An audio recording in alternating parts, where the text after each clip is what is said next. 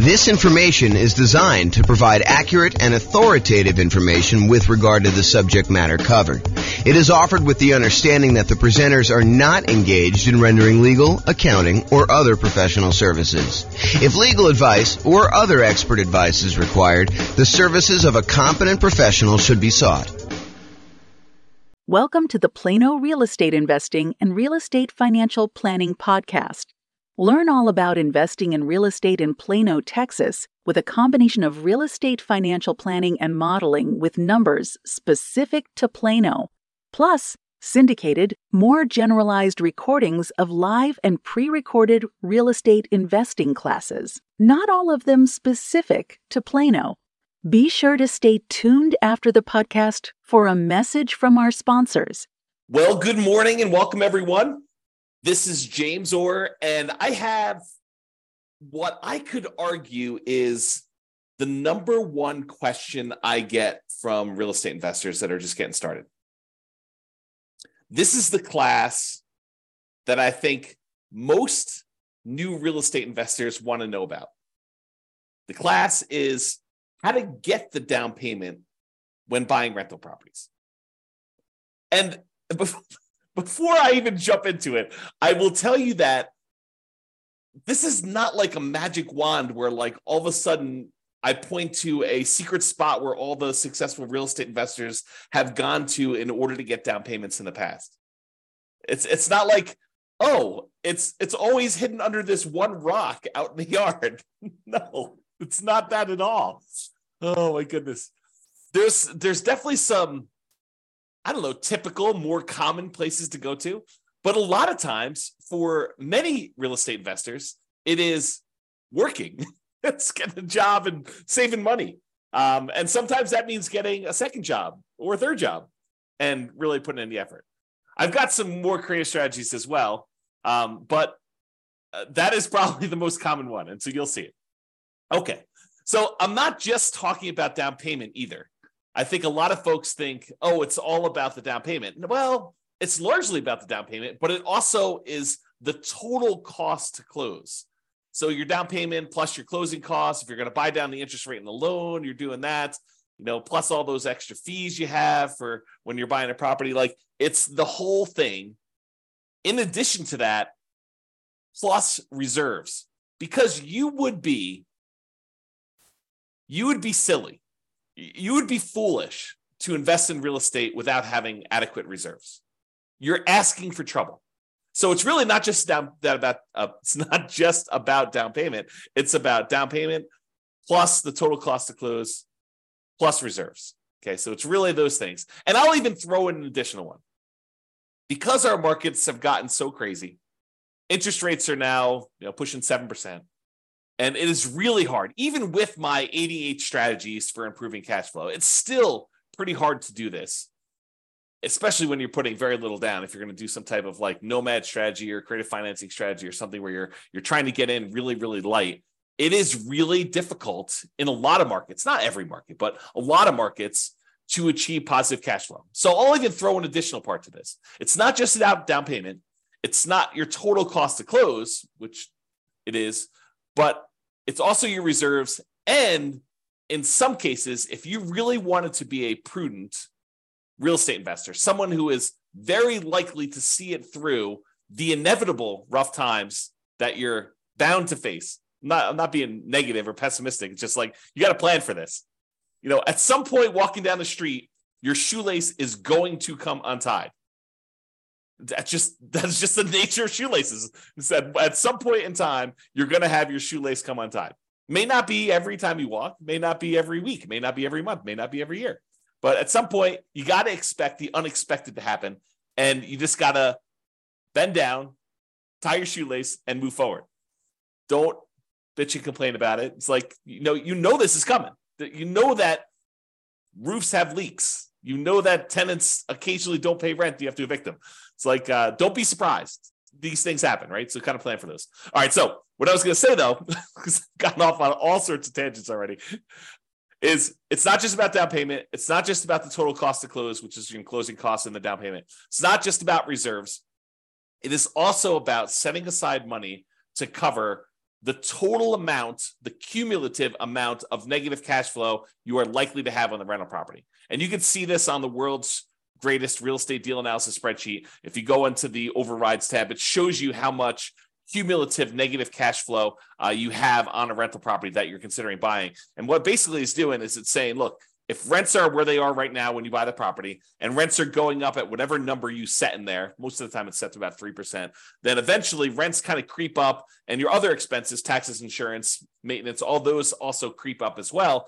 But the thing that usually does not creep up is your mortgage payment. And so after a small enough period of time, usually a few years, although it can be longer depending on how bad your negative cash flow situation is, but after a certain period of time, usually rents creep up enough, and the expenses on the property, the taxes, the insurance, the maintenance, vacancy, whatever else you have got going on in there, that usually creeps up slower than the amount rent is going up. And eventually your negative cash flow goes away. So if rents are kind of creeping up slowly over time due to inflation, then usually the amount of negative cash flow you have eventually goes to zero. So for example, let's say you bought a property and had negative $200 a month cash flow. And the next year, rents went up by $50. And so the next year, I'm oversimplifying, but next year you only have $150 a month negative cash flow. And then the year after that, rents go up another $50. And that year you have negative $100 a month. And the year after that, rents go up another $50 and you only have $50 negative cash flow. And then the year after that, you have break-even cash flow because rents went up another $50. So you could actually sum up, $200 a month times 12 months, about $2,400. The next year, it's about $150 a month negative cash flow times 12 months, which is about $1,800.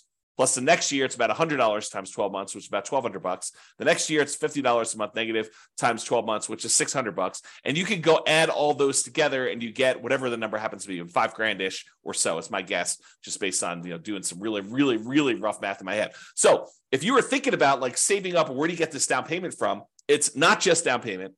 It's the total cost to close, which includes your closing costs and your down payment, plus setting aside an adequate amount for reserves, 6 months of reserves, 12 months of reserves, whatever you believe in. If you're doing something really, really safe and secure, like a savings account, or if you're doing, I'm going to take this money or part of this money and invest in the stock market. If you're doing 12 months of reserves, like we'll talk about reserves in detail in the reserve section, but really it's that total cost to close plus reserves. Now I'm also telling you, if you really want to be prudent and you do have negative cash flow on your property, might not be the worst idea in the world to also set aside that $5,000 in advance that you could use in order to take the negative cash flow that you have from. And you could argue it's really the negative true cash flow, the negative cash flow you'd have after you take into account the benefits from depreciation, cash flow from depreciation. But I will do an entire class on this topic alone. Not today, because today is all about how do you come up with down payments. So we've covered this in a previous class, but this is really about, down payments are really about reducing your need to have a down payment, period. And then also producing the down payment that you need in order to buy rental properties. So there are strategies, and we talked about this in the previous class a couple of days ago, and go watch the video on that, about how to go buy a property where you don't need a down payment at all the nothing down loan programs as an example, or maybe doing some creative financing stuff where you don't need as much down payment. So really there are strategies to reduce your need for down payment, which is not what we're covering today. We covered that previously. And then all the strategies for producing the down payment, which is what we plan on covering right now. And as a reminder, we've been focusing in on this down payment thing because that's the class topic, but you still need to have good credit. You still need to have good income. You still need to have low or no other debt to support the loans, with very few exceptions. So realize, while we're talking about strategies to reduce your down payment in the previous class and strategies to produce a down payment, those are really only part of the overall equation for you being able to get the loan. You need good credit, you need good income, you need low or no other income, low or no other debt in order to support the loans, with very few exceptions. The exceptions are things like creative financing and stuff. All right. So any simpleton, any fool could find a reason why, that strategy won't work for me. I'm going to go through a list. I don't know, it's probably about 10 different strategies for coming up with down payment. And you're like, that's silly. I can't do that. I don't live in a city where that's even possible, or I don't have the ability to do that, or I'm already working 60 hours a week, or, input whatever reason, your excuse for not doing the things that I'm going to suggest you're doing. Any fool, Any simpleton can come up with a reason why that will not work for you. But it is a sign of your intelligence. It's a sign of your grit, of your resourcefulness, of your resolve to get it done no matter what comes up, to figure out a way to make the suggestions I am giving to you apply to your very specific situation. To take the general idea and say, well, that's not exactly my situation, but I could sort of look at my whatever it is like that, and I could make that work, and I could use that as a way to get some or all of my down payment. Okay. With that being said, here's the list. And this is the whole list, but I've got slides for the overwhelming majority of these. And in my opinion, these are in the order of the worst. Do not use this sort of strategy to the best, which is sort of like probably my favorite. And you could argue, this one's probably a little bit higher than this one in certain situations, or this one's a little higher than this one. But overall, I'm going to tell you the list of different ways to come up with down payments, the sources of down payments, and I'm going to give you my least favorite, the one that I probably hope and wish and pray that you do not use first. And then I'll go down the list and you can decide what you want to use from the list. Okay, so the first one is investment cards. And I use that in quotes because what I'm really talking about are credit cards. Now, I don't have a separate slide on this, and it is not something I would normally recommend, but I have personally used this strategy before, and I know a lot of other real estate investors have used this strategy, and it's probably a pretty risky strategy, but this is the basic idea.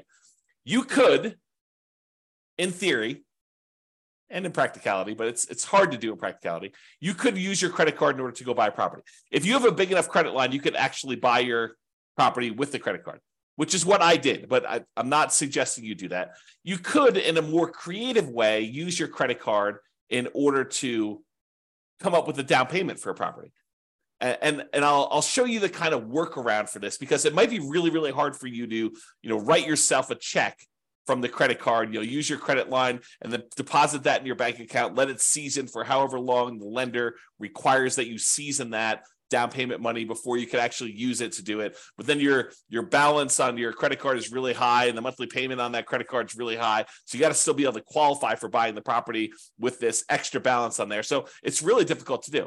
But one way that you could do it without having to write yourself a check and do that is, if you think about it, you have your normal living expenses. And you could, not that I'm recommending you do this, but you could decide to put all of your living expenses, every time you go get gas or groceries or whatever it is, on the credit card and save the cash that you would otherwise be using to pay for those things. Keep that in the savings account that you plan to use for your down payment, and slowly over a month or 2 or 3 or 6, use your credit card to pay all of your personal expenses. And even as I say this, I'm cringing telling you this. But again, we're starting with the worst strategy, okay? But you could go ahead and put all of your personal expenses and all your bills and everything else on your credit card. Let your credit card balance sort of build up.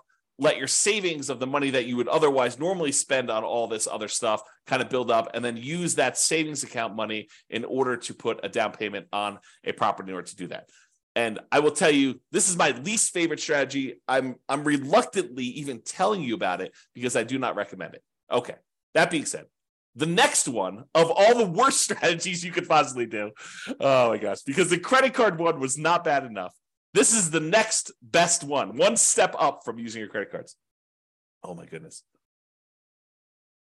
The next step up from using your credit cards is, if you have other rental properties and the tenants have given you security deposits, and in your state or your city, because there are probably laws for both, you are allowed to do this, because in some you are not allowed to do this. I'll give you an example here when we get to the slide.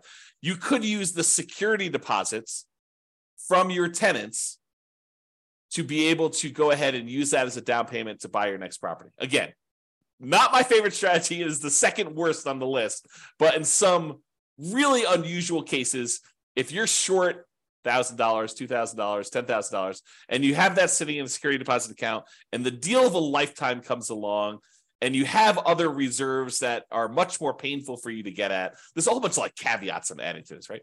I'm trying to paint a situation where I could sort of, in my mind, justify doing this. I personally have never done this, but you could go ahead and justify. I've done the credit card one, but I've not done the security deposit one. But you could justify taking some security deposits and utilizing that as down payments. We'll talk about that as a strategy. The next worst one, like slightly less worse than the security deposits and better than investment credit cards, is maintenance reserves. So as you own a bunch of rental properties, you should be setting aside money for maintenance on the properties. You know it's coming. We talked about this at the beginning. I mean, you know roofs are going to go bad. You know that you're going to need a plumber at some point. You know that you're going to need to replace flooring. You know you're going to need to upgrade a kitchen at some point in time. You know the HVAC system is going to go, the AC unit, the furnace. You know all those things are the water heater. All those things are going to go out at some point. And so you should be, as like we do in deal analysis, you should be setting aside money each month to plan for those maintenance reserves. And sometimes you get lucky where you'll have a tenant that's lived in a property for 10 years and, knock on wood, nothing breaks. And so you have this account balance that is growing for a property that you own. Maybe even more than one property, 5, 10, 15 properties, 20 properties. And that maintenance reserve account starts looking really attractive because you've got $5,000, $10,000, $15,000, $50,000, $100,000 sitting in this maintenance reserve account for the maintenance on all of your different properties. And you may be very tempted at some point in time to go tap into that maintenance reserve and use that for down payments. I mean, you're taking a risk because you're deciding to use that maintenance money when the roof could be due. But if you have a bunch of reserves and you have a bunch of maintenance reserves and you have access to money elsewhere, if really things got rough, you've got your separate IRA or 401k, or you've got $200,000 on your credit line, which I'm not recommending you do this, but if you have like access to reserves and maybe mom or dad said, hey, listen, if you ever need money, I've got about $500,000 if I, that's purely liquid, that if you needed help, we could step in and assist you, because we are very pro you doing this real estate thing. But if you want to do it on your own, do it on your own. But realize that we're here with a backstop of $500,000. Not everyone's got that, right? So you have a backstop in case the maintenance comes up once you've tapped your maintenance reserves to use as down payment. Again, this is like the low end of the list, not what I would recommend. Okay. The next one up on my list, which is a little bit more reasonable, is property equity. Tapping existing properties that you have, use equity in order to buy properties. And, people are like, why is that so low on your list? I mean, it's right above maintenance reserves. Yeah, because you got to make sure that the equity you're tapping into can support the thing you're doing. So you're almost like borrowing money and paying an interest rate on it in order to then go use that money to do something else. And some people are like, well, I mean, that's what real estate's all about. Maybe. Yeah, I'm not so sure, but we can definitely debate that another day.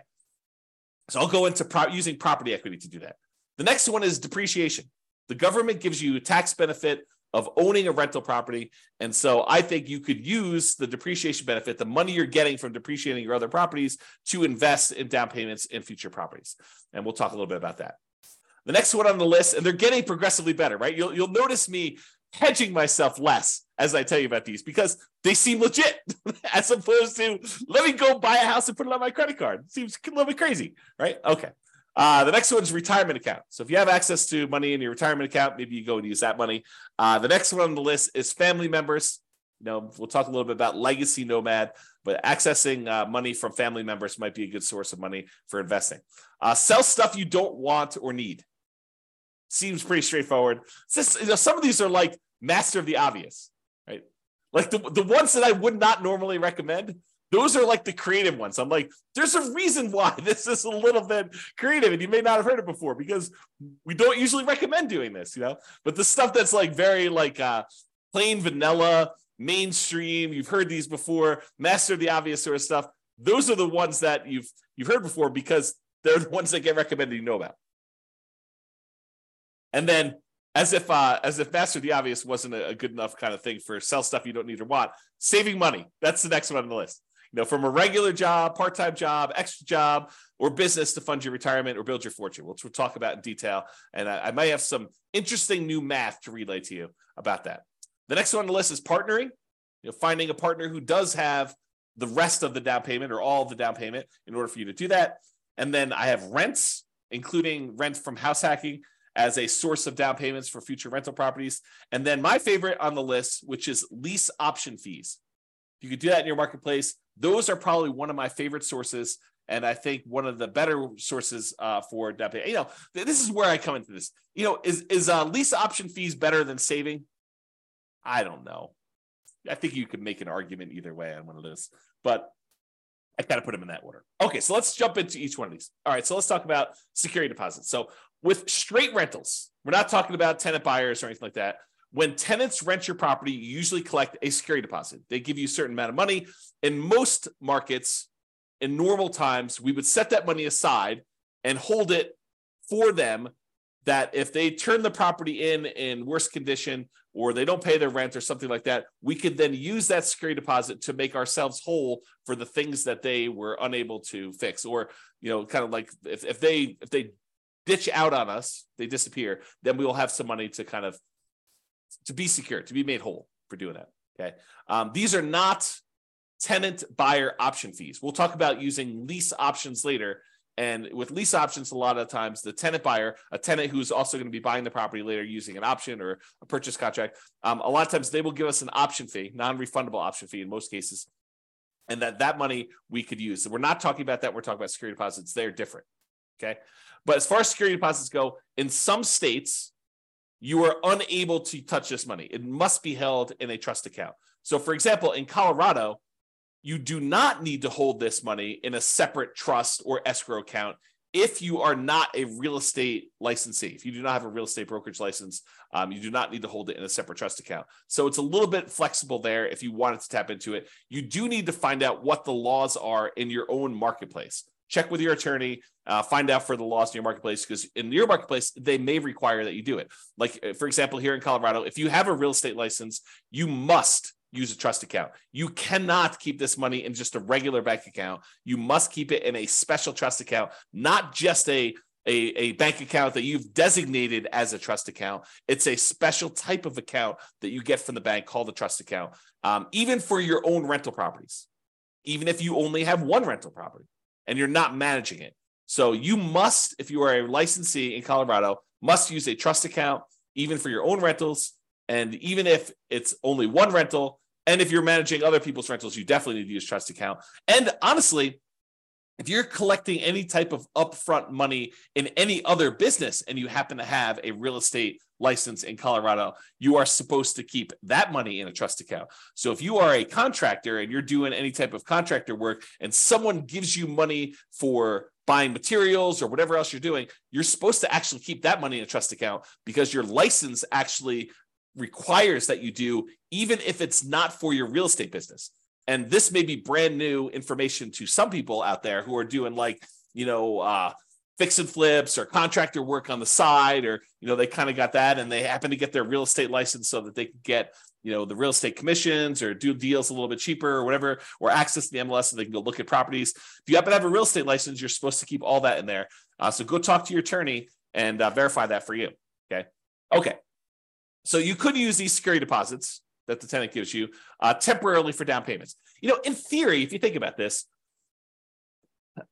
and these rules vary a little bit market to market, but in Colorado, I'm pretty sure you have to return the security deposit within 60 days. I don't do my own property management. So if you're wondering, why doesn't James know this? I don't do my own property management. I hire a company to do it. But my understanding is that you need to return the security deposit within 60 days. So if you think about it, the tenant gives you 60 days notice, 60 days before their lease expires, that they're not planning on renewing their lease. So you start marketing the property 60 days before their lease expires. Ideally, you find a tenant to replace them in the 60-day period before their lease expires, that they will then, the new tenant will then go into the property, within a day or two of them actually exiting the property on their lease. Okay. So in theory, the new tenant should give you a security deposit before the old tenant even leaves. So if you think about it, in most cases, you won't ever be without a security deposit, right? Because the new tenant is giving you a security deposit before the old tenant even leaves. And then when the old tenant leaves, you have 60 days to give them their security deposit back minus whatever expenses that they had on the property that was damages on the property or things like that.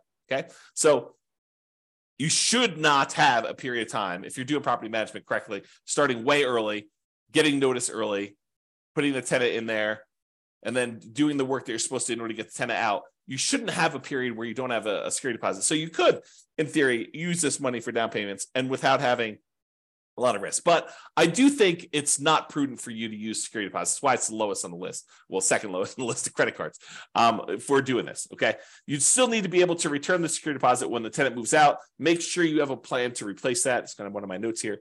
And if you're hiring a property manager, if you're not doing property management yourself, they will likely be holding the security deposits. And so this option will not be available to you at all because they're the ones holding the security deposit. You're not going to be able to tap into it.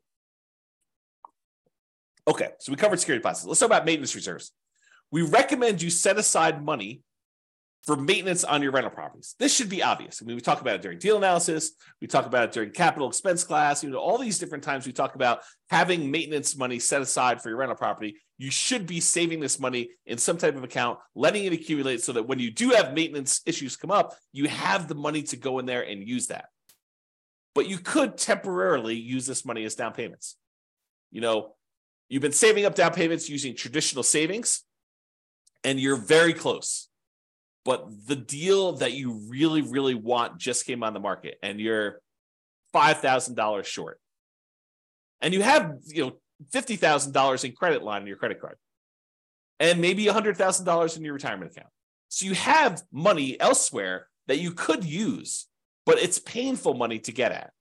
And you've got this money sitting in your maintenance account that is not being used. You could temporarily, I think, tap into the maintenance money that you've set aside, knowing full well that if a real maintenance issue came by, you have your credit card, you have your retirement accounts, you could ask mom and dad, you have some other sources. But this is a way for you to, for a very brief period of time, you should not live in a state where your maintenance reserve is zero because you're constantly spending it on down payments. But you could temporarily do that, in my opinion.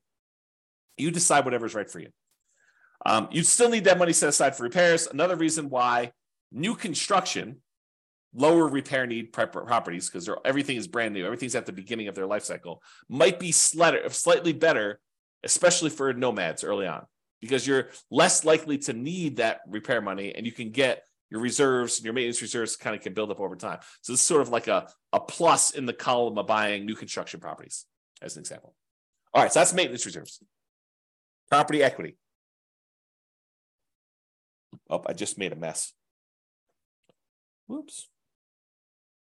Let me get tissue here and wipe up the water I just spilled on my desk. Okay.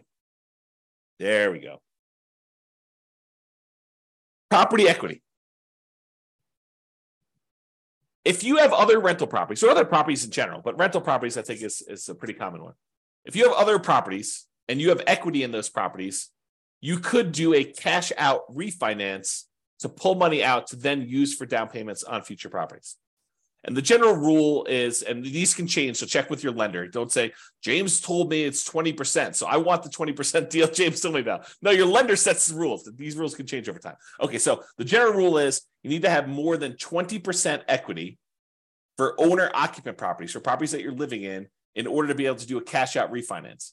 So if you don't have at least 26%, probably like 1% for some closing costs, the fee for doing the cash out refi, and 5% to basically pull out, you may not want to even bother. Are you going to do a cash out refinance for 1% of the property? Probably not. You're going to do a cash out refinance for 2%. I mean, even 5% seems a little bit low, but if you start building up some significant equities in properties, you owe 50% loan to value and you can go all the way up to 80%. That seems pretty significant where you might want to tap into that to be able to do it. So for owner occupant properties, you could borrow up to 80% loan to value. You have to have greater than 20% equity if you think about it that way. Or for investment properties, when you're doing cash out refinances, usually it is up to 75% loan to value with 25% of equity. So you can borrow up to 75% of the value of the property. So if you already owe 50%, you're going to do a cash out refinance, you could borrow between 50 and 75. A lot of times you're redoing the whole loan unless you do a HELOC, but you'll access that money by doing it. Now realize, if you're borrowing, especially when you're borrowing smaller and smaller amounts, the cost to access this money could be very high compared to the amount of money you're getting out.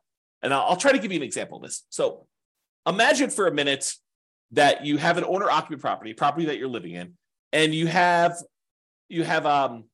let's use actual numbers. So it's a $100,000 property, try to make the math easy for you, and you owe $75,000 on it now. Okay, so you owe $75,000 on a property that's worth $100,000. You could technically do a cash out refinance and get up to 80% loan to value, which means you could borrow up to 80%.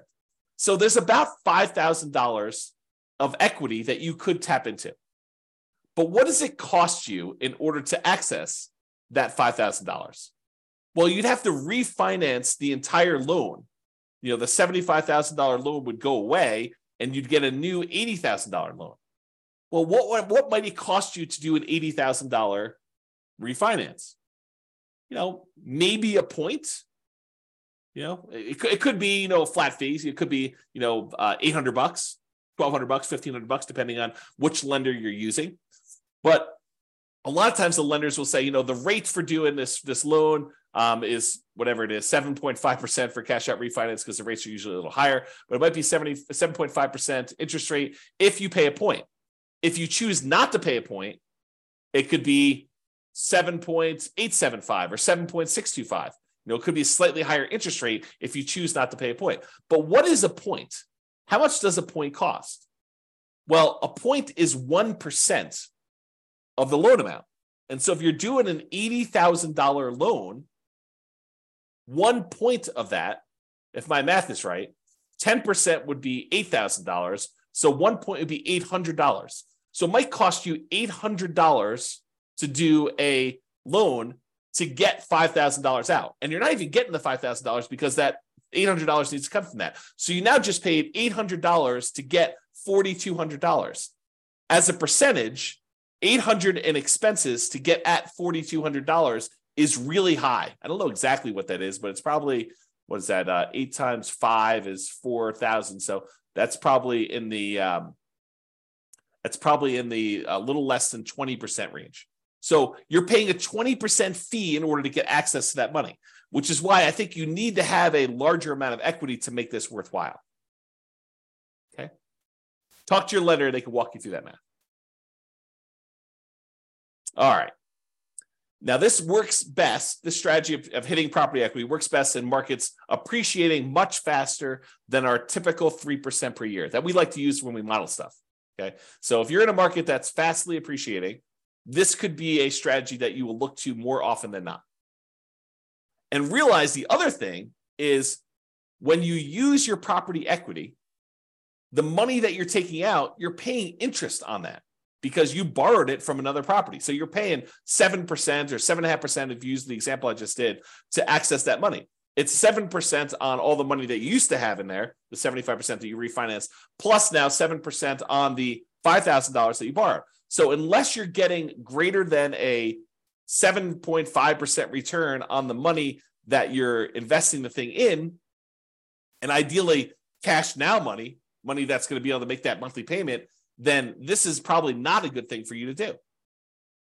You got to make sure that the money you're pulling out supports it. So if you're thinking about it this way, you just pulled out a certain amount of money and you're paying 7.5% to access that money. The cash on cash return that you get on the investment you're making should be greater than 7.5% to at least support that and be break even. And if you really want it to be a little bit more aggressive, you'd say, well, the cash now, the cash flow, and also the cash flow from depreciation, those two combined needs to be at least 7.5. That's more aggressive, less conservative. Think of it that way. Okay. And when you do these cash out refinances on your properties, they tend to be at a higher interest rate than purchase money mortgages. They tend to penalize you a little tiny bit on the interest rate when you do cash out refinances. So it tends to be a little bit higher. So if you actually had a really good loan because you bought the property a couple of years ago, let's say you have 75% loan to value and it was at 4%. Now you're going and looking at it, refinancing out of the 4% one into a 7.5% interest rate. You're getting hit twice because you're taking this 4% really good loan that you had, and now you're actually having it at 7.5, and then any money that you pull out is also at that 7.5 too. So you're getting rid of a good loan in order to get access to a little bit of money, and that money is at a higher interest rate too.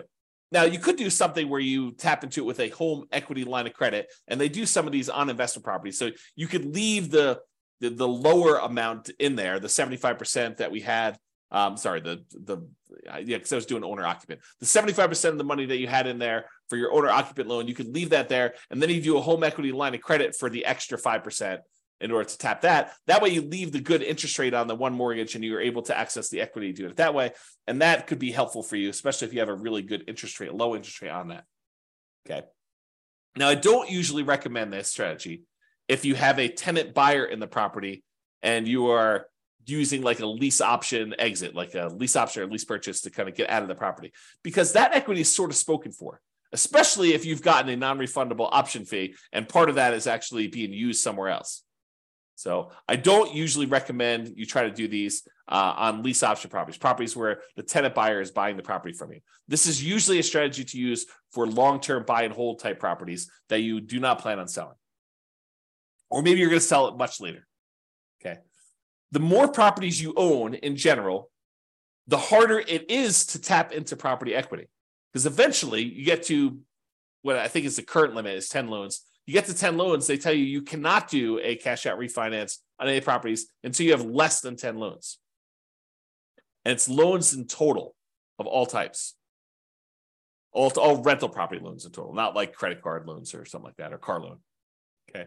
So the more properties you own, the harder it is to tap into. So in theory, you think to yourself, oh, the more properties I have, the more equity I will have to tap into. But really, you get to a practical limit where once you get beyond 10, they're like, no, you can't be moving equity around like that. You can't be doing these refis. And that rule may change. That's a lender rule. Or maybe you find a lender where they don't have that rule. It's a possible there. So check with your lender for the current guidelines, as it feels like these have changed over time. So sometimes it's 4 properties, sometimes it's 10, sometimes it's 15. I mean, who knows? I don't remember specifically 15, but I do remember at one point 4.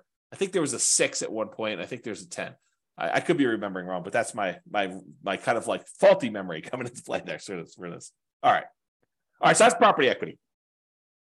Refinancing properties. So in some rare cases, interest rates declining with a portfolio of rental properties will make you want to do what's called a rate and term refi rather than doing a cash out refi where you try to pull money out. Sometimes you bought properties at 7, like in today's marketplace, and then 5 years from now, maybe your rates are back down to 4. And so you may want to go and do a rate and term refi to improve your cash flow. You're not trying to pull money out, but you're trying to do that. Well, when you go do these rates and term refis, you're refinancing the interest rate and the term of the loan because you're going back to 30 years in a lot of cases, although you don't have to. But a lot of times when you do these rate and term refis, you're extending out the years in order to be a 30-year loan again. And so the monthly payment usually goes down a lot because the rate went down. And also you're extending the term. It used to be you borrowed the full amount of the purchase price over 30 years. And now you've got, a 2/3 or 3/4 of the original loan balance that you are now spreading out over that same 30-year period that you got originally. So the monthly payment comes down a lot. But when you do these rate and term refis, you can usually pull out, and it may vary depending on the lender and when you do these because it may change over time, but you can usually pull out about $2,000 per property and it not be considered a cash out refinance. So usually, if you pull money out of a property, it's considered cash out refinance. You get hit with that penalty to the interest rate, and you're limited by that loan to value number there. But if you go in there and you say, look, I want to do a rate and term refi, and they allow you to be not perfect. They allow you to say, well, I'm going to refi, and you can go $2,000 over the amount that you owed previously. So you could pull you could actually receive $2,000 at closing a rate and term refi, and it not be considered a cash out refinance. So if you've got 10 properties and you're refining all of them at the same time, then you might be able to go pull out, $20,000, which could help get you partially the way there for down payment. All right. Again, this is an uncommon situation, but I want you to be aware, especially since we're in a high interest rate environment now, and many years from now, not 6 months from now, probably, but 5 years from now, we may see interest rates decline back to be 4%. Who knows? I mean, they could go up higher from here. No one really knows. But if they do come down, remember, James told me that when I do this rate and term refi, I should talk to my lender about pulling a little bit of cash out, not a cash out refinance, but a rate and term refi where I have a little bit of money coming back to me at closing. All right, that's refinancing rental properties. All right, let's talk about borrowing money for down payments. It could be tricky to get a lender to go along with this if it's a loan as compared to a gift, okay? But you could go and you could borrow money for a down payment from some source, okay? Making the house pay enough to cover the payment on the borrowing money. So we talked about this when I told you, you got to make sure that the money that you're using, the money that you borrowed to invest in something else, make sure that pays enough so that you can pay the debt on the old property.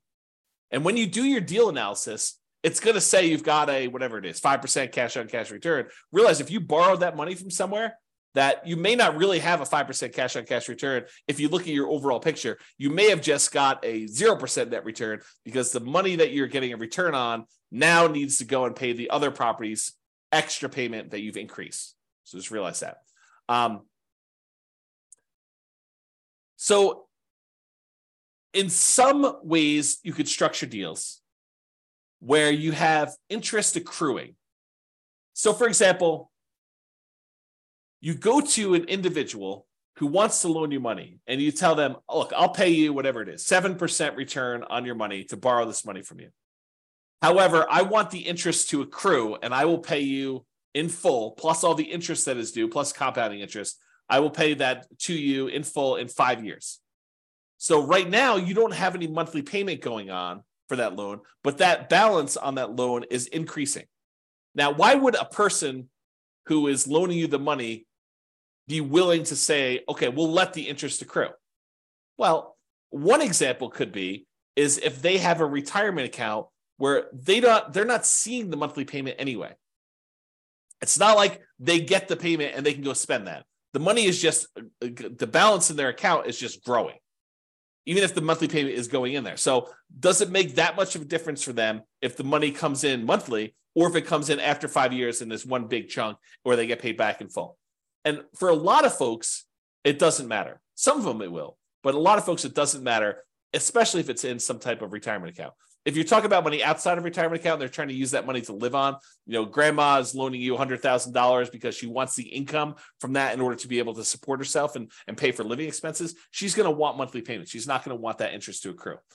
We do have a whole separate class, which I'll put in the bonus section of the coaching platform on self-directed 401ks and self-directed IRAs, where we talk about this strategy, I believe, in there. So you can go check out that if you're interested in that. This is a bonus. It's not normally part of this material. So I'll put it in there for now. And then I talked about this before. For cash out refinance, does cash flow from either the new property or at least the old property cover the new debt? Because we're talking about borrowing money in order to go buy something else. We need to talk about that there. And there's probably an entirely separate program coming for should I sell or refi my property? It's probably a totally independent, completely different from this coaching program on how to buy rental properties in the next 90 days when prices are high and interest rates are high and rents are lagging. An entirely separate coaching program on should I sell or refi my rental property? That is probably coming, maybe right after this one. After I get done recording all the content for this particular coaching program, maybe I'll go on to that one because there's a whole different set of problems and discussions and applications and software and thinking about what you do. Should you sell your property? Should you refi your property? So stay tuned if that's of interest to you. Okay, let's talk about depreciation. Depreciation could be thought of in two ways. Number one way, it could be thought of as a way to reduce or to completely eliminate negative cash flow. You know, if you had negative $50 a month in cash flow on a property, but then when you thought about the benefits you get from owning a rental property, the tax benefits you get from owning a rental property, and you realize that you're saving $150 a month in taxes by owning this particular rental property, which is probably not abnormal for a normal rental property, normal price range. They vary depending on price. But if you think about it, you're getting $150 benefit back in your taxes that if you wanted to, you could go down to your job and say, hey, change my exemptions so that you're taking less out of my paycheck, because at the end of the year, I know I'm getting this amount back on my tax return because I'm getting this depreciation benefit on my rental properties. They would then go and adjust your exemptions, which means that they would take less out of your taxes at work, which means that you'd get more from your paychecks, whatever that is, weekly or biweekly or monthly, which means that you would actually see cash flow, improved money in your bank account by not having to pay those taxes each pay period. So what you thought was a negative $50 a month by owning the rental property, when you combine that negative $50 a month from the cash flow portion of it with an extra $150 positive from the cash flow from depreciation, now you're net together positive $100 a month. When you combine cash flow and the cash flow from depreciation, we call that true cash flow because it takes into account the tax benefits as well.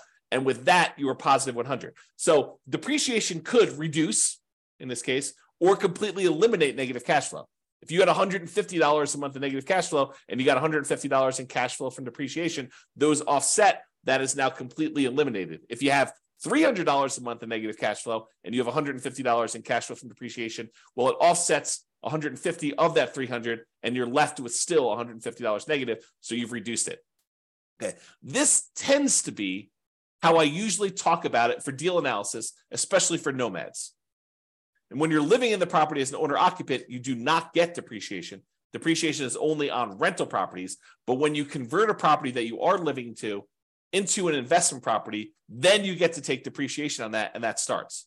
So it doesn't count while you're living in the property, unless you've got roommates. Your roommates are paying you, and then go talk to your tax advisor about how you can offset some of that with depreciation, not all of it. But this tends to be how I discuss this when I talk about deal analysis, especially for nomads.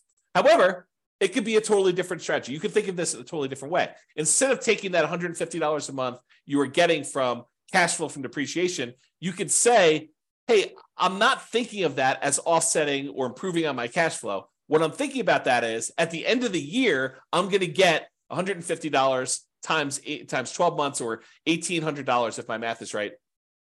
I'm going to get $1,800 at the end of the year, which I could think of as forced savings toward my down payment on my next property. Right? Instead of thinking of it as monthly to offset cash flow, improve cash flow, you could actually think of it as a forced savings account, which at the end of the year, you get that amount back that you can then use to do down payment. So if you've got 5 rentals and you're getting $1,800 per rental to do that, if my math is right, that's like $9,000. So you can think of that as getting $9,000 back at the end of the year that you could then use as down payments to purchase something else. Okay. So yeah, think about it that way. So if you're like the type of person who has a hard time saving money, first of all, that's a skill you should work on. But if you're still working on that skill and you're not quite there yet, this could be a strategy to help you save money in a forced way. You could use it as at the end of the year, I collect this big chunk of depreciation as a rebate on your taxes rather than the cash flow monthly to do that. Okay. All right. I think I covered this already. You don't get depreciation on a property unless it is a rental property. You cannot do this on your owner occupant. And I did talk to your tax advisor if you're getting roommates while you're living in a property. Oh, I will make one other note here because it is time sensitive. So depending on when you're listening to this, this may no longer apply to you. But as of right now, this is March 15th of 2023. As of right now, this year, you can get what's called bonus depreciation. And I'll give you the briefest of explanations because we're talking about depreciation, but I need to do a whole separate class on this. So the idea is this. Typically, when you get depreciation on a rental property, they take the value of the property, not the land. They exclude the land completely, but they take the value of the buildings of the property, and they depreciate that for residential property over 27 and a half years. So the amount of depreciation you get is static. It's fixed. Okay. They take the value of the buildings, they divide by 27 and a half, and that is the amount of depreciation you get over that time period. So 27 and a half years. However, the government allows you to do two different things right now. One thing is you can itemize through a engineering study the different lifespans of different components of your property. So instead of taking the entire building and saying everything is one homogeneous mass, and I'm going to take the depreciation over the entire 27 and a half years.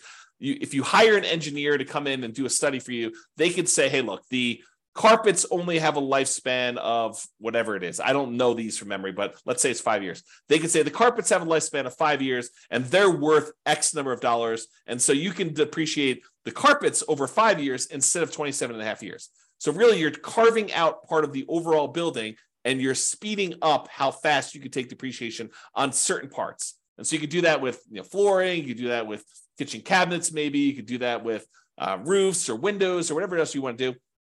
The engineering study is what goes and does this, and I'm not an expert on that part, but they can go ahead and take all those things and they can speed up how fast you can collect that depreciation in such a way that what used to be over 27 and a half years, you'd take $150 a month for the entire period. Now you might be able to take $600 a month for the first 5 years, and then $400 a month for the next 5 years after that. And then after that, it might go down below the 150, but then it's only $75 a month for the next whatever that is. I can't do the math in my head, 17 and a half years, whatever it is. Okay. So what you do is you don't change how much depreciation you get. You change when you can take it. You kind of move it up, you compress time, and you get a little bit there. So that's the idea of getting an engineering study and doing kind of like this, I'm forgetting the term for it, but it's this accelerated depreciation. Maybe that's what it is. It's accelerated depreciation.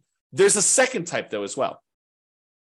And my understanding is right now, temporarily in the tax code, this year you could take 80% of the bonus depreciation. So you can even compress time even more and get a certain amount of depreciation really far up front and get this significant amount this year as a bonus depreciation. So this year, my understanding is it's 80%.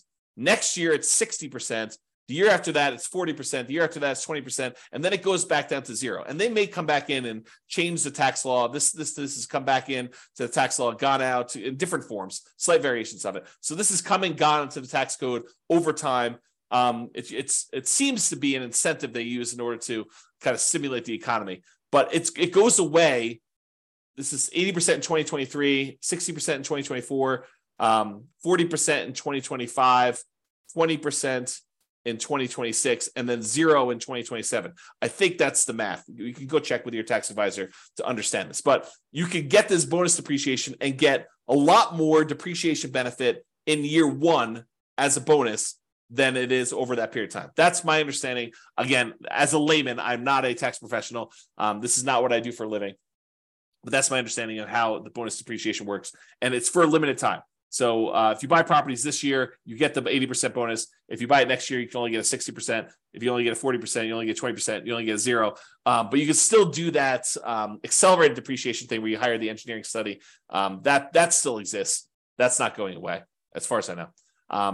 So anyway, that's the kind of brief talk on depreciation. Go seek out more information if that's something that's interesting to you. Talk to your tax advisor. All right, retirement accounts. So your retirement accounts and other people's retirement accounts as partners could be a source of down payments for you. You could use some of the money from your retirement account to fund your retirement, basically buy rental properties. You could change asset classes from investing in stocks or bonds or CDs to real estate. Many cases, you will need to change your retirement account from a traditional brokerage-held retirement account to a self-directed retirement account in order to be able to use your own, or if someone else is using their money, they would need to have probably a self-directed IRA or self-directed 401k or some other type of account like that in order to be able to invest in your deals, to be able to make a loan to you in order for you to invest that way. Okay. So in some cases, it may even be worthwhile for you to pay the penalty to access the retirement accounts. Imagine you have just a ridiculously amazing investment property that you really need extra money in order to tap into. And the penalty for accessing your retirement accounts is 10%. So you'd have to overcome the hurdle of paying the 10% penalty plus whatever makes sense for you to get on the deal itself in order to do that. But in some cases, the real estate deals can be so good that it might be worthwhile doing that. Okay. All right, family members. And I have a little note in here about legacy nomad, but going to family members might be a source of down payments for some people. Not everyone has family that is willing to do this, but a lot of people do. If you share your nomad vision or whatever investing strategy vision you have with your family, your parents, your grandparents, your kids in some cases, this is especially interesting if it's already known that your kids are going to have to support you in retirement. This may be a way for them to reduce the need for that support by helping you with a down payment to do the strategy. So imagine for a minute that you finally learned about this idea of doing this nomad strategy where you buy a property with little down payment, you move in there, you live there for a year, then at the end of the year, you convert that property to a rental and you repeat this process until you acquire enough rentals where you're able to do this. Well, if your kids know that they're going to need to support you in retirement anyway, and you come to them and say, look, I have $10,000 in savings. I'm going to need $25,000 total in order to be able to buy this particular property, to move in, live there for a year, and then I plan on converting it to a rental property. And you explain to your kids, look, if you gift me $15,000 today, maybe even put them on title, talk to your attorney about whether this makes sense to put them on title or not, but you're going to go move into this property. You're going to live there for a year. You're then going to convert it to a rental. You're going to use the income that you produce from that rental property to help support you in retirement. And then when you pass on, they will inherit this rental property. They may say, that sounds like a pretty good deal. Here's $15,000 today, and hopefully I won't have to support you as much in the future. That's the thought process. Okay.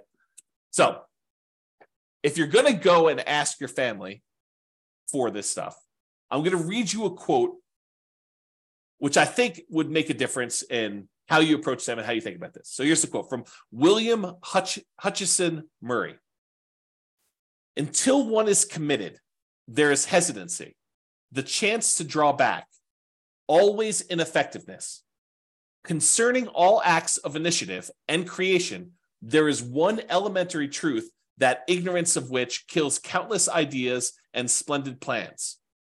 That the moment one definitely commits oneself, then providence moves too. All sorts of things occur to help one that would never otherwise have occurred. A whole stream of events issues from the decision, raising in one's favor all manner of unforeseen incidents and meetings and material assistance, which no man could have dreamed would have come his way. Whatever you can do or dream you can do, begin it. Boldness has genius, power, and magic in it. Begin it now. So that's the end of the quote. So in general, I think it's better if you're planning on going to Thanksgiving dinner and to talk to your family about this idea of maybe you might be willing to help me with my down payments or get involved in this real estate investing thing. If you don't show up unprepared, having done zero work, if you've been doing stuff for 6 months before Thanksgiving dinner, going to see properties, saving money yourself, improving on your credit, learning how to manage properties, learning about the strategy, doing all the things that you are supposed to do as if they are going to say yes at the Thanksgiving table, even if they say no. But you doing the work, if you take action, if you commit and you do the things that you know you're supposed to do, I think someone who sees that you've been putting in effort for 6 months and doing all this work and doing the things that you're supposed to do at like a really high level, not half-assing it, but like you've really put in the stuff and you're really committed to doing this, I think there's a improved chance that they will go along with it. Okay. In general, it's better for you to contribute part of the down payment and ask for help making up the difference than it is for you to ask for the whole thing. In other words, don't ask your family for 100% of the down payment. You should be saving and saying, look, my savings rate right now, I've increased it. It's now at $200 a month or $2,000 a month or whatever makes sense for you. And so it'll take me this number of months. But, if you're willing to help, we can speed this thing up and I can get going right away. Speed is going to help us have improved results, whatever you need to do. Show them you're committed. Share with them what you have done and ask them if they'd be willing to help you make up the difference if you need some help. Demonstrate the part-time job, the education, the research, the effort, all the things that you're doing in order to get yourself there. And you are planning on doing this whether they help or not. Then see if they help. That's a better approach, in my opinion. All right. Continuing on with our list. Sell stuff. Use a garage sale, a yard sale, Facebook Marketplace, Craigslist. Get rid of the stuff that you don't need, get money for it, use that money in order to fund the purchases of your rental properties or whatever you're doing. An added benefit, especially if you're doing nomad, is any stuff you sell, you don't need to move. So if you're planning on moving and doing Nomad a bunch of times, become lean. Sell the stuff you do not need. You don't need to have that stuff hanging around where you have to move it every time. Go read some books on minimalism or essentialism or whatever the topic is that allows you to sell your stuff and kind of have a light spirit. Okay. All right. Working part-time in your fortune. So there's a great quote from Jim Rohn, and there's a great video about this, but he talks about this. And here's the quote from him. I'm working full-time on my job and part-time on my fortune because profits lead to fortune.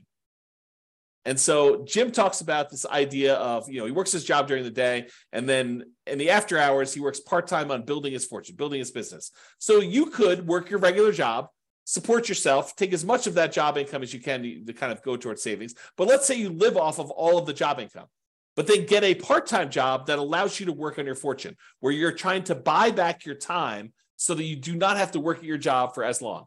You're using this in order to invest in your financial independence. So for your first, let's say you're in a marketplace where it's a $500,000 purchase price for a home. So for your first $500,000 home, you'd need about $25,000, really rough math, with a 5% down payment. That's about what you need in order to buy that rental property. So if you work 20 extra hours per week for 50 weeks a year, you would earn $25,000 in 1 year if you earn $25 per hour, or 2 years if you earn $12.50 per hour. So you could go get a job on selling stuff on eBay or selling stuff on Amazon, like Fulfillment by Amazon FBA business, or driving for Uber, driving for Lyft, fast food delivery, or some type of Grubhub or Uber Eats or whatever the equivalent is these days, or work at a fast food restaurant, or work at Walmart, or work at any of these other types of places. I think it is relatively easy to find a $12.50 per hour job. Heck, I think my burrito place is hiring at $16 an hour now. Like the burrito, the Qdoba burrito place that I eat at lunch at, I'm pretty sure they're hiring at $16 an hour locally for me. So $12.50 should be a relatively low bar. And with some tips, if you're willing to do like fast food or drive and do like Uber Eats or something like that, I bet you can get pretty close to $25 an hour. So if you're willing to work 20 extra hours a week towards your fortune, imagine driving for Uber Eats. You listen to real estate investing podcast episodes where you're doing this. So you're learning and you're working and these extra hours, and you're putting in the extra time in order to provide better for your family and for yourself, and to become financially independent early and not have to work your job that maybe you love or maybe you hate for quite as long. If you work this 20 hours a week for 50 weeks a year to earn $25,000 in 1 year, you might be able to do it if you're earning $25 an hour. In 2 years, if you're earning $12.50 an hour. So it doesn't seem unreasonable. Or instead of doing 5% down, if you do 3% down, you'd only need $15,000 for your first home. If you work 20 hours a week at $15 an hour, you'd need to work 50 weeks to jumpstart your fortune. Okay, so about a year to do that if you're doing 3% down. Or maybe you're willing to go buy your first property as a nomad or house hacker in a rural area around where you live, and you just convert this extra labor to commute time. Maybe you need to commute a little bit longer, but you're willing to do that so you can get a nothing down USDA loan, as an example. Different strategies. Once you have your first house, you could use that house to fund future down payments, or you could continue to work part-time building your fortune. So you don't even need to do this for the entire time. If you do, it's great. I mean, it helps you get there. But you could, as a totally different strategy, which we'll cover, you could decide to have the house, the first house you buy, contribute toward building your fortune. You could use that house as the source of future down payments, which I'll talk about. Okay. So would you be willing to work 15 to 20 hours a week on your fortune if you knew your part-time business would make more than your job income within a few years? It's a question you need to ask yourself. It's different for everybody. I used to include this chart in a class. I think it's in the class I used to teach when I used to talk about the Fixer Upper Nomad class. But I had this chart where I figured out how much you were making for each rental property that you bought. And it varies a little bit market to market, but basically in most markets, it's about a little earlier, a little less earlier, a little bit more later, but on average over an entire life holding this rental property, it usually works out to be about $30,000 per year per property that you make. And a lot of folks, when they want to do fix and flips, a lot of them have this threshold where they say, I want to make $30,000 per flip. Some people are willing to make a lot less. Some people want to make a lot more. But I think I hear a number a lot, $30,000 per flip, as a reasonable number. So if you think about this, if you do a fix and flip and you're making $30,000, that's like trading dollars for hours. You're doing labor in order to make that $30,000. Where you go buy a rental property, you make $30,000 per year per rental you own. Just by owning the rental property, from appreciation and debt pay down and cash flow and the cash flow from depreciation, the overall return you're making is in excess of $30,000 over the life of that loan, life of that property. Okay, so if you think about that, you'd rather own 5, 10 rental properties where you're each making $30,000 a year than to have to do the labor of fixing and flipping every single year in order to earn each one $30,000. Okay. So another note on this working part-time on your fortune, and that is house hacking is mathematically like a side hustle or a second job. If you think about it, if you decide to house hacking is where you take part of the property that you're living in, you rent it out. Like you rent out bedrooms as an example, or you buy a duplex, triplex, or fourplex, you rent out one of the other units where you're living in one of the units. Okay, that's house hacking. So if you think about house hacking though, house hacking is like having a side hustle or second job. Because if you imagine you rent out a bedroom and you're collecting $600 a month for that bedroom or whatever rent is for a bedroom in your marketplace, you're getting $600 a month. That's like having a $600 a month job, mathematically. So if you were making, $20 an hour, $20, is that like working 30 hours for the month? So it's almost like working 7.5 hours a week. You rent out 2 bedrooms, that's like working 15 hours a week. Not bad. At $20 an hour for having roommates. So you could think of house hacking as mathematically like a side hustle or a second job. The every other year nomad. So real estate equity and positive cash flow on a nomad strategy property can be pretty significant. You know, from working a part-time job at $15 per hour for 20 hours a week, it could be the same as if you did that. So if you think about the amount of money you'd make from doing nomad, it's almost like you got $15 per hour working 20 hours a week for doing a property. And if you did this using like not lease option exits, and if you were saving that money, you could buy a nomad property every 2 years. I think we did the math for that. $15 per hour working 20 hours a week is about $25,000 every 2 years, plus some padding on there. So you could buy a replacement property, and then you're getting like the benefit of you going out and working another job yourself from the property itself. So you buy a property, it's like you doing that for the first year, manual labor. You do it again for the next 2 years in order to acquire the next property, but then it's almost as if 2 of you are working in parallel. And then when you do the third one, it's like 3 of you working in parallel. 1 of you do a manual labor, and then the 2 rental properties doing that. So you probably need to work your regular job in order to qualify for your loans and to pay your living expenses, but this money accumulates over time, and this part-time job is money you can invest in your fortune over time. All right, fixer-uppers. Now, it might be hard if you don't have the money to do the fix-up. Got to work through that challenge. But it is starting a fixer-upper business. It's like starting a side business to do this. Sweat equity, you do all the work yourself. You could finance the repairs, maybe put it on a credit card, maybe put it on like the Home Depot or Lowe's credit card or whatever the equivalent is around you. You could do either a traditional sale where you sell it and get it out right away, or maybe you do a lease option exit where you put a tenant buyer in the property, rent it out for a period of time, and then they buy it from you. You could use the profits from this as additional down payments, and then you could minimize your down payment by using hard money or private money or rehab loans or doing nomad to move into the property while you do the fix-up. So you can use all these different strategies in order to start a fixer-upper business as a source of down payments for you in the future. Partners.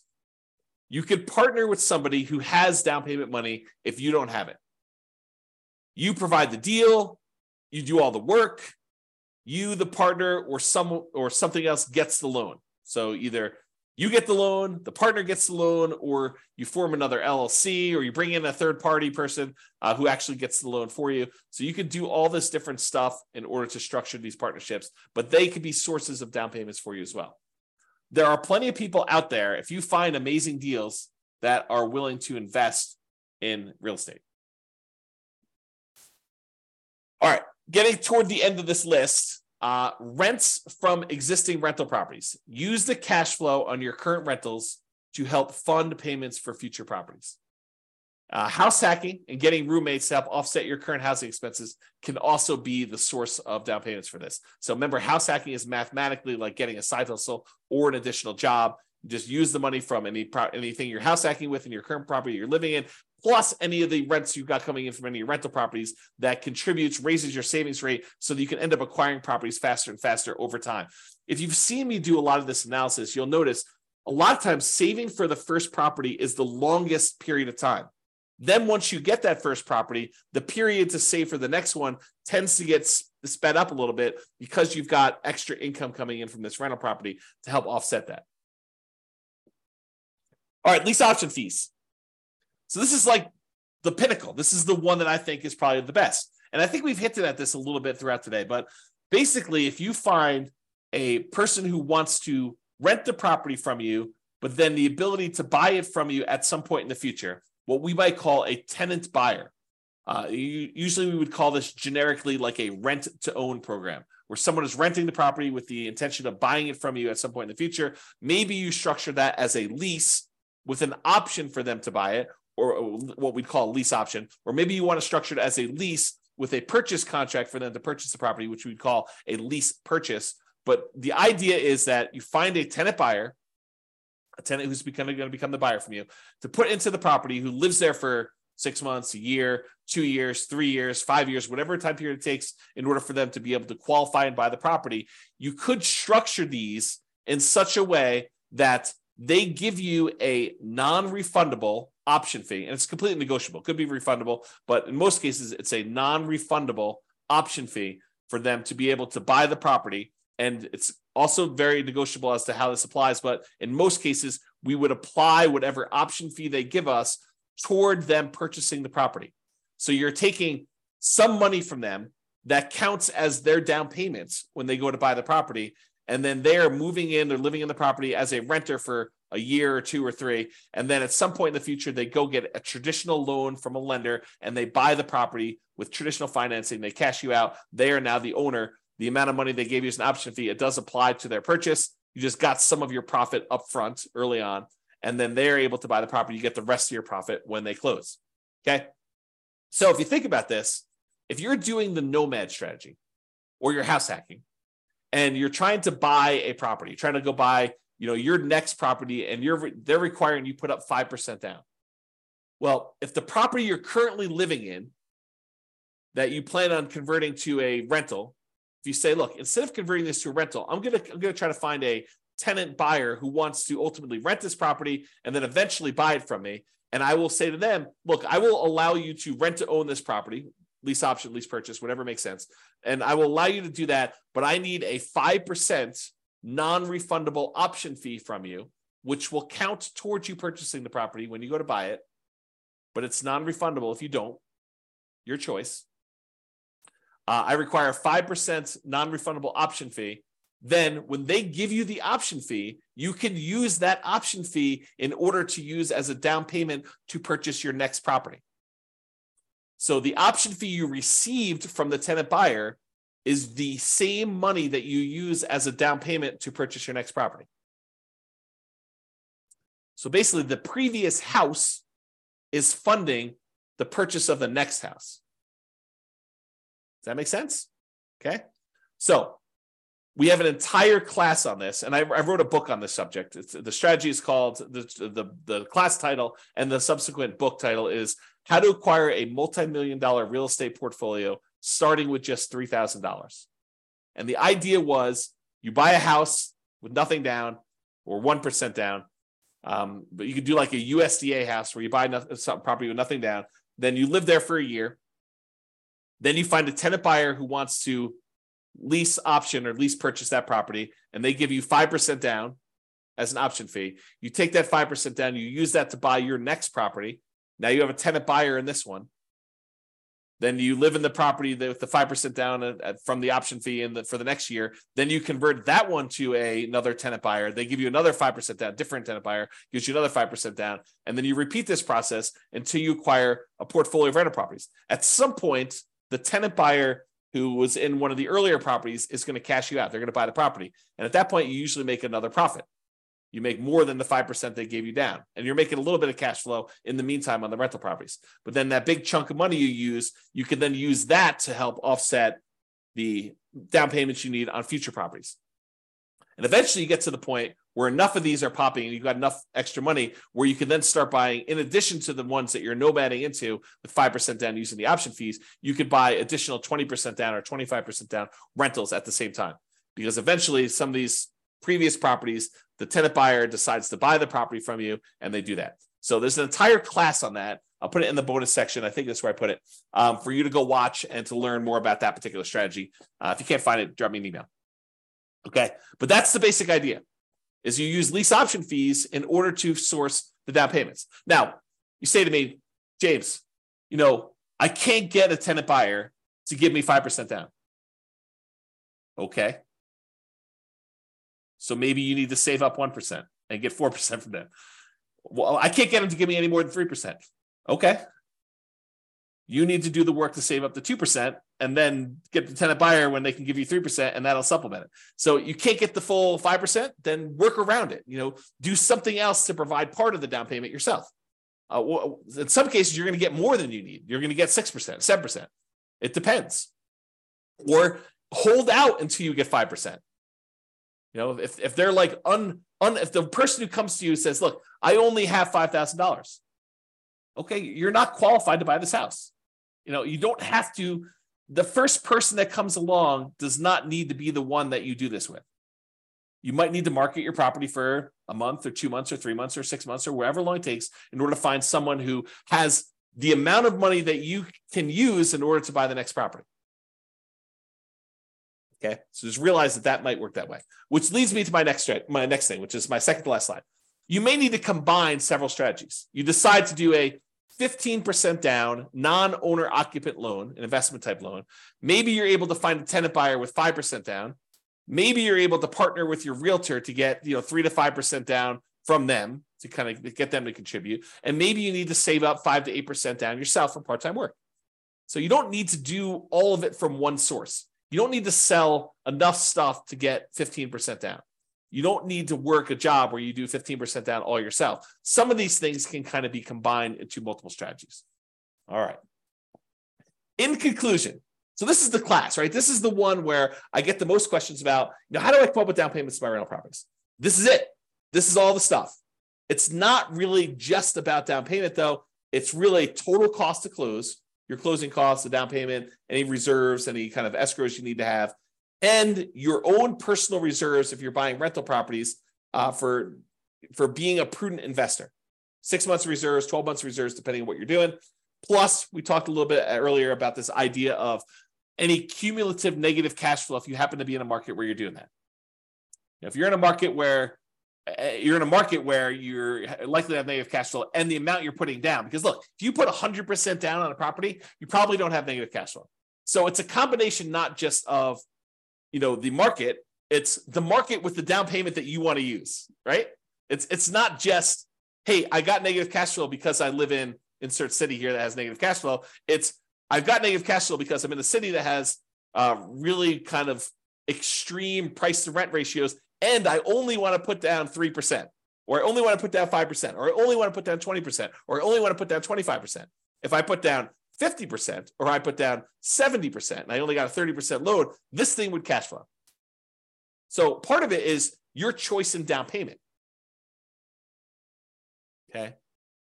So just something to think about there. And any fool can say that these ideas don't apply to them.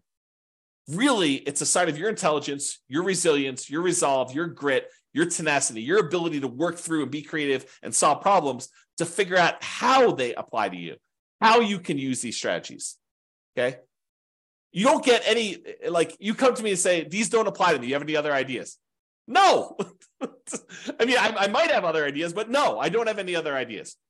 You tell me, look, I could sort of twist this one and make this one work and do this. I may be like, hey, by the way, you could also do this little twist to that too. Part of it is you being creative and applying it to you. For down payments in general, we've discussed in a previous class, it's about reducing the need for down payment in some cases. And as we discussed in this class in detail, it's about producing the down payment you need. Utilize a strategy or strategies that make sense for you and your particular goals. And that is all I got. So hope you enjoyed that class. This has been James Orr. Bye-bye for now. With home prices up, mortgage interest rates up, and rents up, but not quite enough to counteract the higher prices and interest rates, cash flow on rental properties in Plano is harder than ever. Book a call with the Real Estate Financial Planner to apply our proprietary 88 strategies to improve cash flow on your rentals.